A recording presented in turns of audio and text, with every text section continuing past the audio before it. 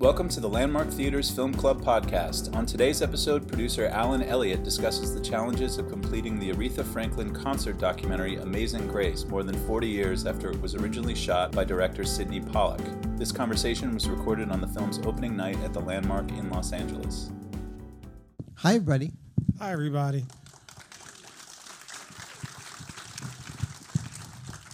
So I am Professor Marcus Anthony Hunter. I'm the chair over up the street at UCLA in the Department of African American Studies. Thank you. Yeah. You might also know me as the inventor of hashtag Black Lives Matter, so in case you didn't know that. I am happy to be here with the producer and NAACP Image Award winner, Alan Elliott. Yes. Yes. He kindly asked me to come out here and just chop it up a little bit following the film, which I hope you enjoyed. Yeah, right? First, you've seen this probably more times than any person will ever have seen this. Right. And yet, I imagine for you it's probably something new each time. This is the first time I didn't watch it. Because, I'm sorry. I've seen it 3 times this week. I was in New York, I was in Detroit, I was in Los Angeles, and my kids started looking at me like, who are you again? So tonight was our opening night, and we've had a lot of stuff. And thank you for coming on our opening night. This is actually why we spent 12 years to get here. So I'm very appreciative of you all coming. But this is the first time that I've haven't sat down and watched the movie when I've shown it. So I feel like I'm a little disengaged from it, as usual, because usually I do know every single thing about it, but it is an immersive experience, as you guys got, because you're still here, except for, those people, and they got to go and all that sort of stuff. But, other than that, everybody's here because it's not a movie that I think it plays as well on a laptop, but it plays well with everybody else because it's actually, when I thought we were going to make a concert movie 12 years ago before I'd ever seen footage, I figured there'd be a lot of stuff. But where we ended up was this sort of thing where Aretha is the tabula rasa, and we all can sort of watch her and say, oh, I see where she is because that's where I am. And there's a real empathetic thing to it that the movie takes on that actually plays better with a lot of people. I'm not answering any question. I'm just going off this stuff. No, that helps because I think one thing, by show of hands, how many people in here are Aretha Franklin fans? All right, so please treat this as my oral exam, so you check my facts.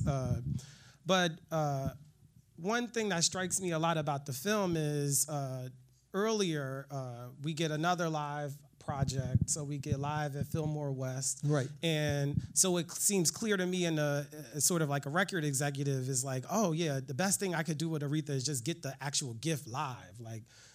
Who cares about the material? Just put her there, and you will be wowed just by how incredible she sounds singing Eleanor Rigby. Right, or singing "Love the One You're With," so on and so forth.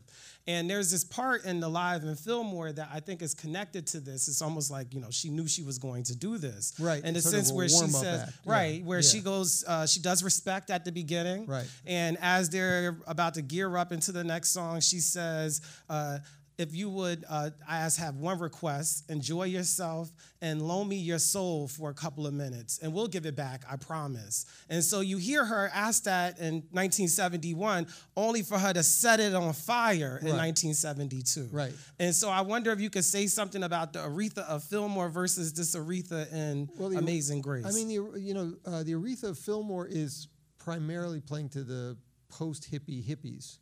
It's at the Fillmore. It's in San Francisco. It's a different audience.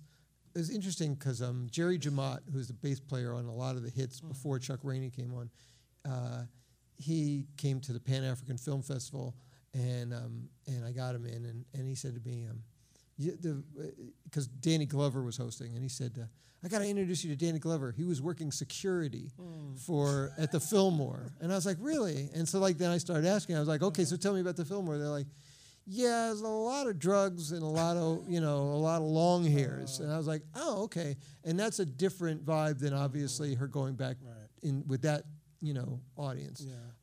In what was Watts, what was South Central Los Angeles, which is now South Los Angeles. Yeah. This is more of a homecoming. And this, to me, is because you see the Rolling Stones there. Mm-hmm. And the Rolling Stones are label mates of Aretha's. And, we've talked about this in the past. Atlantic Records is sort of going from this record company that was founded on, the early R&B hits of Ray Charles, Wilson Pickett. They had Stax.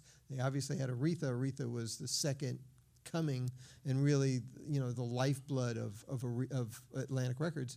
But Atlantic is now turning into this rock and roll label. And Aretha represents, Jerry Wexler used to say to me, well, she sold a lot of singles, but she didn't sell a lot of albums.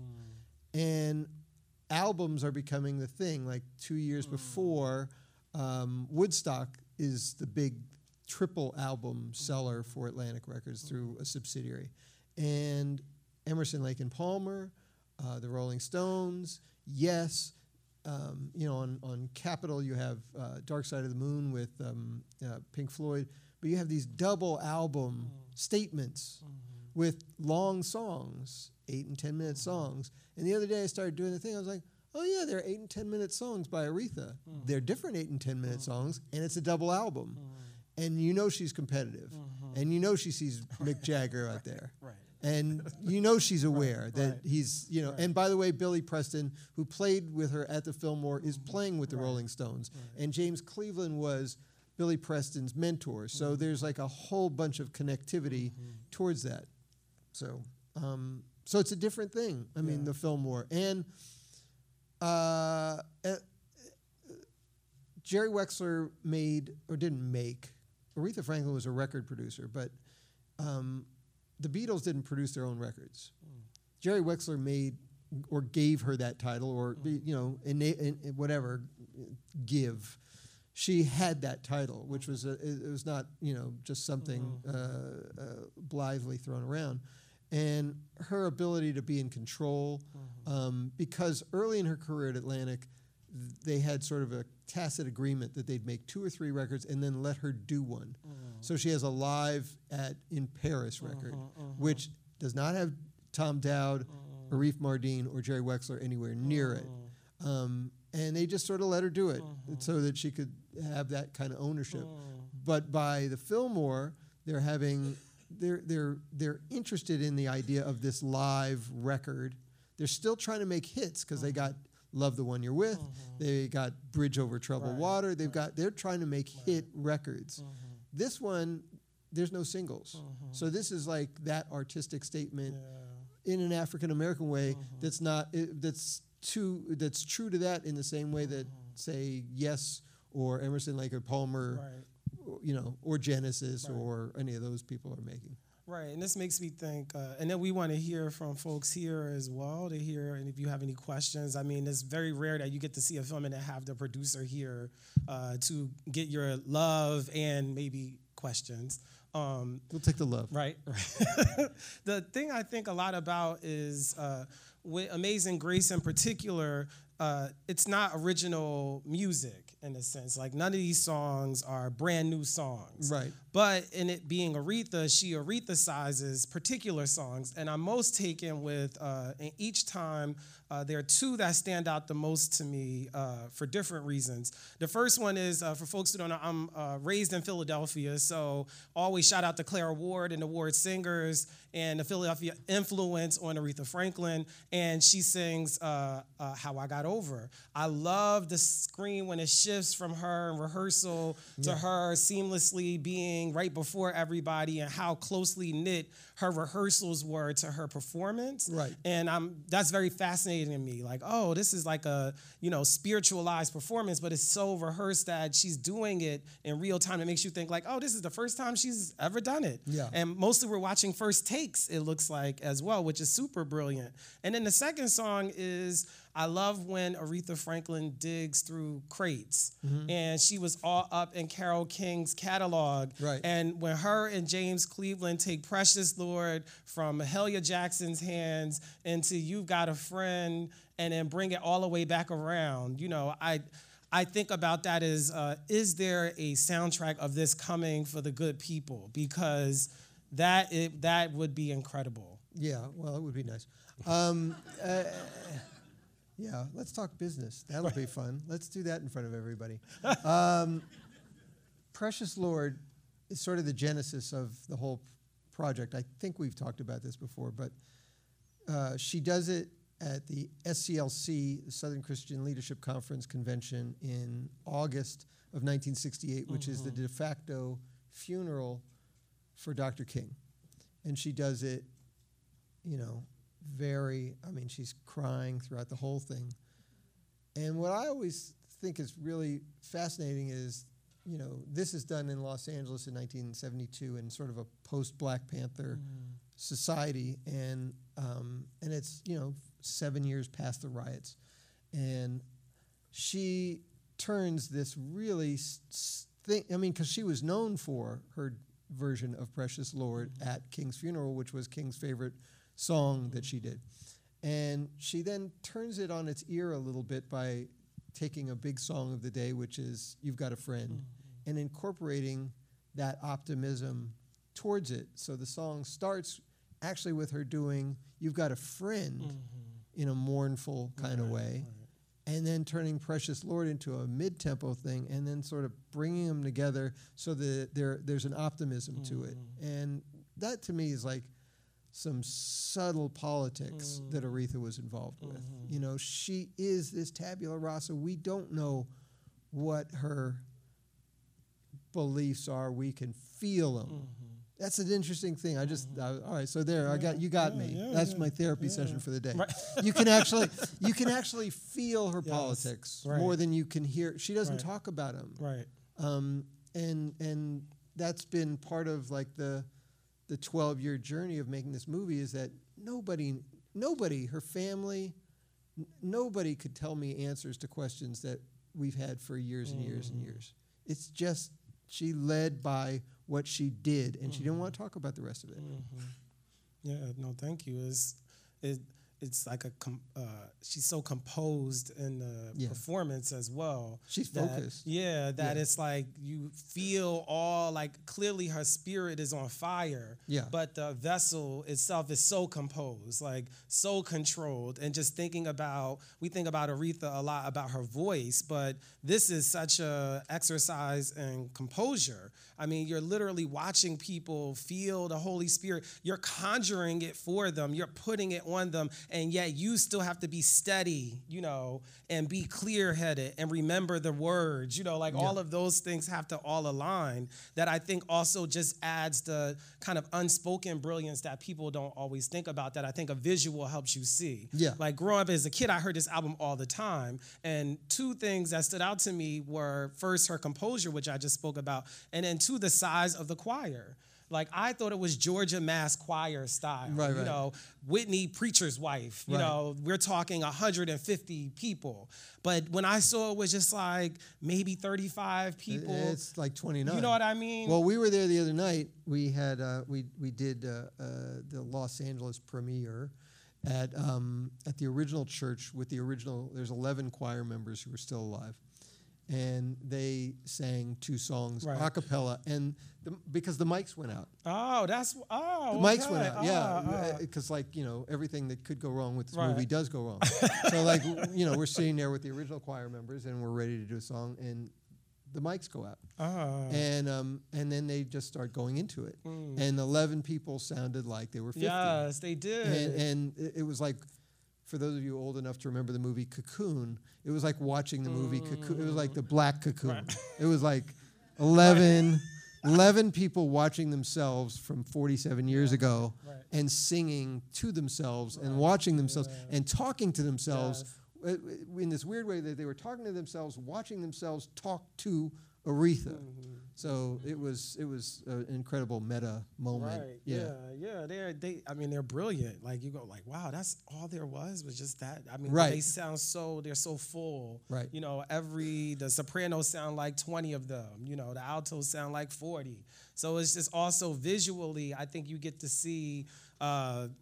There's so many lemons in it, just to think about lemonade. You know, like Amazing Grace is like this ultimate lemonade that is spun out of all of these possible things. Even when we see Sidney going, no, go that way. You know, it's like even the shot part of it all is that anything that could happen is happening, and you have to stay composed amidst all of that and sing and conjure the Holy Ghost and move into the next song and be in cue with James Cleveland. And I had heard a rumor that she knew her dad was coming, but perhaps not Clara Ward was gonna be in town. And so you have unexpected guests. You know, it's like everything you could think about is happening to Aretha in real time. But as you see visually, you would never know that she did not know that Miss Ward was gonna be there tonight. You know, that now she's gonna sing And in front of her she's getting ready to be a mentor. movie star. Right. I mean, don't forget, like she's here to be a movie star. Right. She's got an Oscar-nominated director. Right. She's got Warner Brothers. You know, Reverend Cleveland makes mention of the fact that all these these cameras here get in on it. Yeah. You know, and she's in on it. Right. Yeah. Right. Yeah, I think this is after she sings "Funny Girl" at the Oscars. Right. Right. So she's like, "Babs, here I come." Right. And Barbara Streisand's about to go make "The Way We Were" with Sydney. Right. And Diana Ross is about to go make "Lady Sings the Blues." Right. So it's like she's looking to get to that, and, you know, and her contract is with the film company and the record company because she wanted to be a movie star. Wow. Yeah. When people ask me, like, why was Aretha mad at you? I was like, I was 7 years old. She's not mad at me. Right. She's mad at Warner Brothers. Yeah. Like, she wanted to be a movie star. And I'm glad you said that, too, because when I was watching the Oscars, you know, I did my own version of live tweeting about it. And one thing that was really interesting is that during the memoriam, they did not show her in the Blues Brothers. Right. I thought that was so odd. So to your point, right. that even like her goal was to be a movie star. Yeah. And like she was actually credited in that film. And when they're doing memoriam, you would think what a lovely, you know, thing to include. And she didn't even make the cut for them in that. So right. it's back to that larger longing to be recognized in all areas as the queen. She, you know, in that way, she did not get that favor.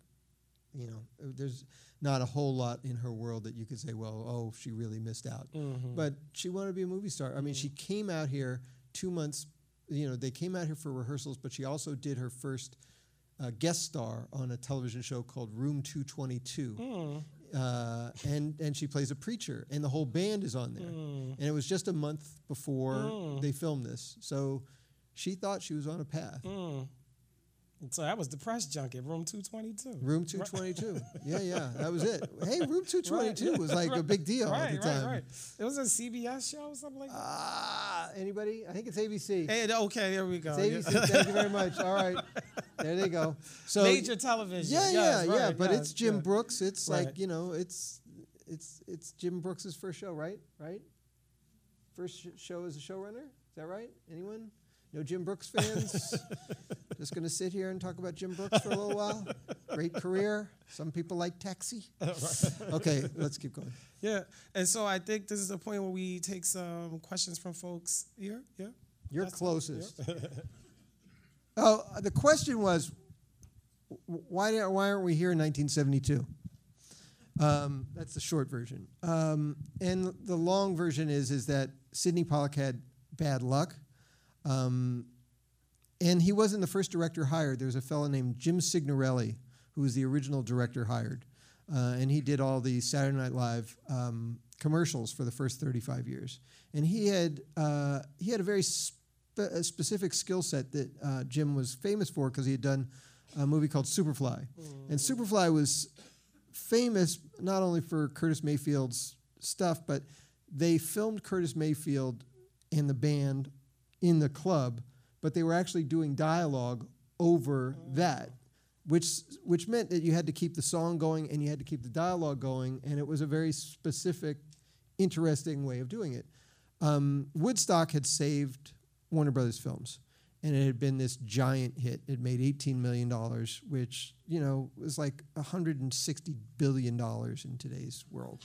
So they said, oh, well, we have to like have more record companies with the film company. So they hired a fellow. The guy that Sidney's talking to is a guy named Joe Boyd at the start of the movie. And Joe Boyd had is a Harvard-educated, brilliant guy, one of the producers of the movie, because I tracked him down and needed all his help, and he's been terrific. He was hired to be the liaison between the record company and the film company. Joe had hired this guy, Jim Signorelli, knew of his skill set. Sidney went out to dinner in true Hollywood fashion with Ted Ashley, who was the head of Warner Brothers, and said, what are you working on? And he said, oh, we're going to go film Aretha Franklin. I want to do it. Oh, okay, well, you should do it. So Joe is told, you're going to hire Sydney Pollack. Now, what you see up there is the first time Sydney Pollack meets Joe Boyd. And Sidney's pitching him. We're going to do this. We're going to do that. We're going to do this. Then we're going to do that. So the next time you see the movie, you can like go, oh, that's what's going on. So Sidney does this. He doesn't do any pre-production. He doesn't go to any of the rehearsals. And you can see the cameramen are running around. I mean, like, you know, it's not 2019. It's not 2001 where people wear like all black and, you know, you can't see them and they're like, you know, I mean, this is 1972. You have to have lights. Guys are wearing orange satin, you know, shirts, you know, and giant Panavision across the shirts. And what you'll see the next time you see the movie is nobody had one of these. Okay, which is what you needed in 1972. You had to have one of those, and then you had to hit press, play, and record once you got that, and you went 11 minutes. Otherwise, you would lose sync. As you guys have seen now, there's guys running around with cameras, and they're turning them on, and they're turning them off, and turning them on, and turning them off, turning them on, turning them off, as if they were iPhones, so they're a little ahead of their time. And the crazy disconnect becomes that if they had been hewing to what they should have been doing, they probably would have been more stagnant and just sat there. But what you get is this incredible movement. And you get all these great pictures. I mean, her in silhouette at the very end. With that, I mean, like, what? First time I saw that, I was like, I could not believe it. And how do they get it? Well, they were moving all over the place. But turning the cameras on, off. They get back to the editing facility on the following Monday. They have 2,000 pieces of film, and they have no sync points.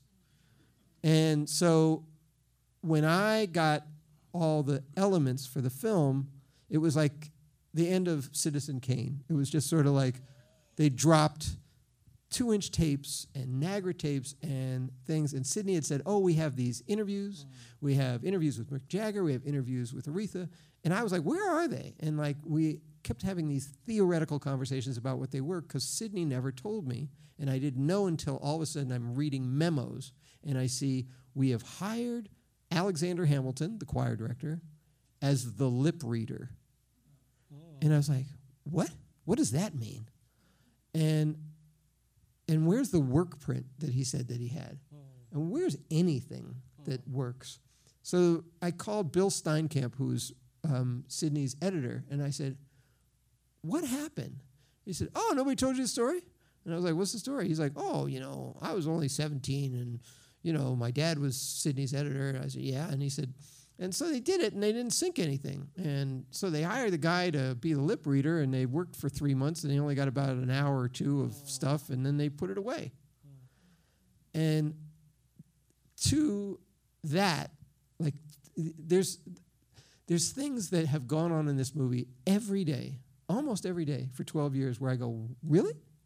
Like, we were in Palm Springs 2 months ago for the Palm Springs Film Festival, and Donna Ostroff, who was Sidney's... Oh, we got to go? All right, so I got to tell you the story. So Sydney Pollack was told his assistant between movies that he'd like Warner Brothers to send over the film so he could watch it without picture. Is it working? Okay. So between pictures, Sidney would call Warner Brothers and ask them to send over the film so he could watch it in silence. And that was like the saddest thing of that I'd learned about this. And then, by the way, last week we were doing the 4K version of this, and the guy who runs Deluxe Sound Lab said, we got all the stuff back from Warner Brothers for you to take. He said, but we found 10 extra reels. I was like, what? Yeah, I mean, one other thing I'll add, because this is back to your point about the optimism that is underneath, on top of, and within the whole film, is I also think that, divine time controls everything. Yes. So there's probably human reasons behind why the film took however long it was going to take, but it means to me it was always going to come out in this moment, in this time. She would be 77 this year. Double sevens is a lucky set. How lucky we were that she was here, how lucky we are that on her 77th birthday, Alan made a way for us to witness why she is and will always be the Queen of Soul. So that's another reason. Yes, sir. You got interrupted. Can you go on with what you were saying about the 10 extra reels? I haven't seen them yet. I was like, it was like last Saturday. And I was like, I'm sorry, what? So, yeah. Yeah, I'm hip. I should spend some more time with the movie.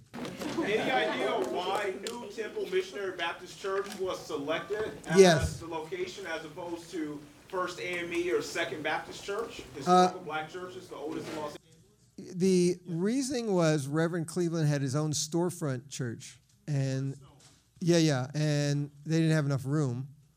And that's where Reverend Cleveland and Reverend Franklin were close with C.L. Burden, who was the head of New Missionary Baptist, and that's where they did it. The other quick thing, too, is you notice in the film more specifically the way that the seats were, it's a converted movie theater. Yeah. So the other thing is that it has, like movie theaters do, it has the acoustic ability to not lose the sound, presumably would be one of the other just architectural reasons why the space itself makes a lot of sense. Sure. Yes. What did Aretha think of whatever she saw of the film? Aretha gave us a 4. I only met Aretha once for 5 seconds, and then she gave a quote to the Detroit Free Press. She said, I love the film. But here's the thing. 3.5 years ago, I'd made a deal with Lionsgate, which she wanted to make a movie, and she wanted to do it. And then she wouldn't sign the contract. And then about 3 months went past, and her niece, who's a friend of mine, called me and said, I'm going to break a confidence, but don't break a confidence. She's got pancreatic cancer. She's had it for 5 years. And I was like, oh. And then the movie takes on a different thing, because now I realize I've made a eulogy, and I'm asking Aretha Franklin to go on tour. Pancreatic cancer had killed Sidney Pollack. And so we decided, let's not have that. And she was so tough. Her last year, she held on. Last couple of years were just really brutal for the family, for herself, and we didn't want to have that conversation. Yes. Okay. One more. I'll do one more. Yeah. For all the effort that was made, the countless times of going back and forth, getting all the material and making it as relevant as it was in 1972, and even now in 2019, how do you see us honoring Aretha in the next 20 years through this movie? Or maybe, I don't know, at this point, what do you see? How do you see this movie honoring Aretha, and how do you see greater efforts to continue her legacy, So the legacy becomes the question. Marcus was around for it when we were talking about it, because in terms of saying this is why we're here, at Aretha's funeral was now my very good friend, Dr. Reverend William Barber, who runs the Poor People's Campaign, who Aretha asked to do her last revival, who spoke at her funeral. And he and I have become very close. And he's gone all around the country with us to continue her legacy off the court, as the Queen would be. So, we went to Detroit, Atlanta. We went to the Civil Rights Museum in Montgomery, Alabama, the Congressional Black Caucus at the Smithsonian. But all of it is to try to get people aware of Reverend Barber, the Poor People's Campaign, and Repairers of the Breach.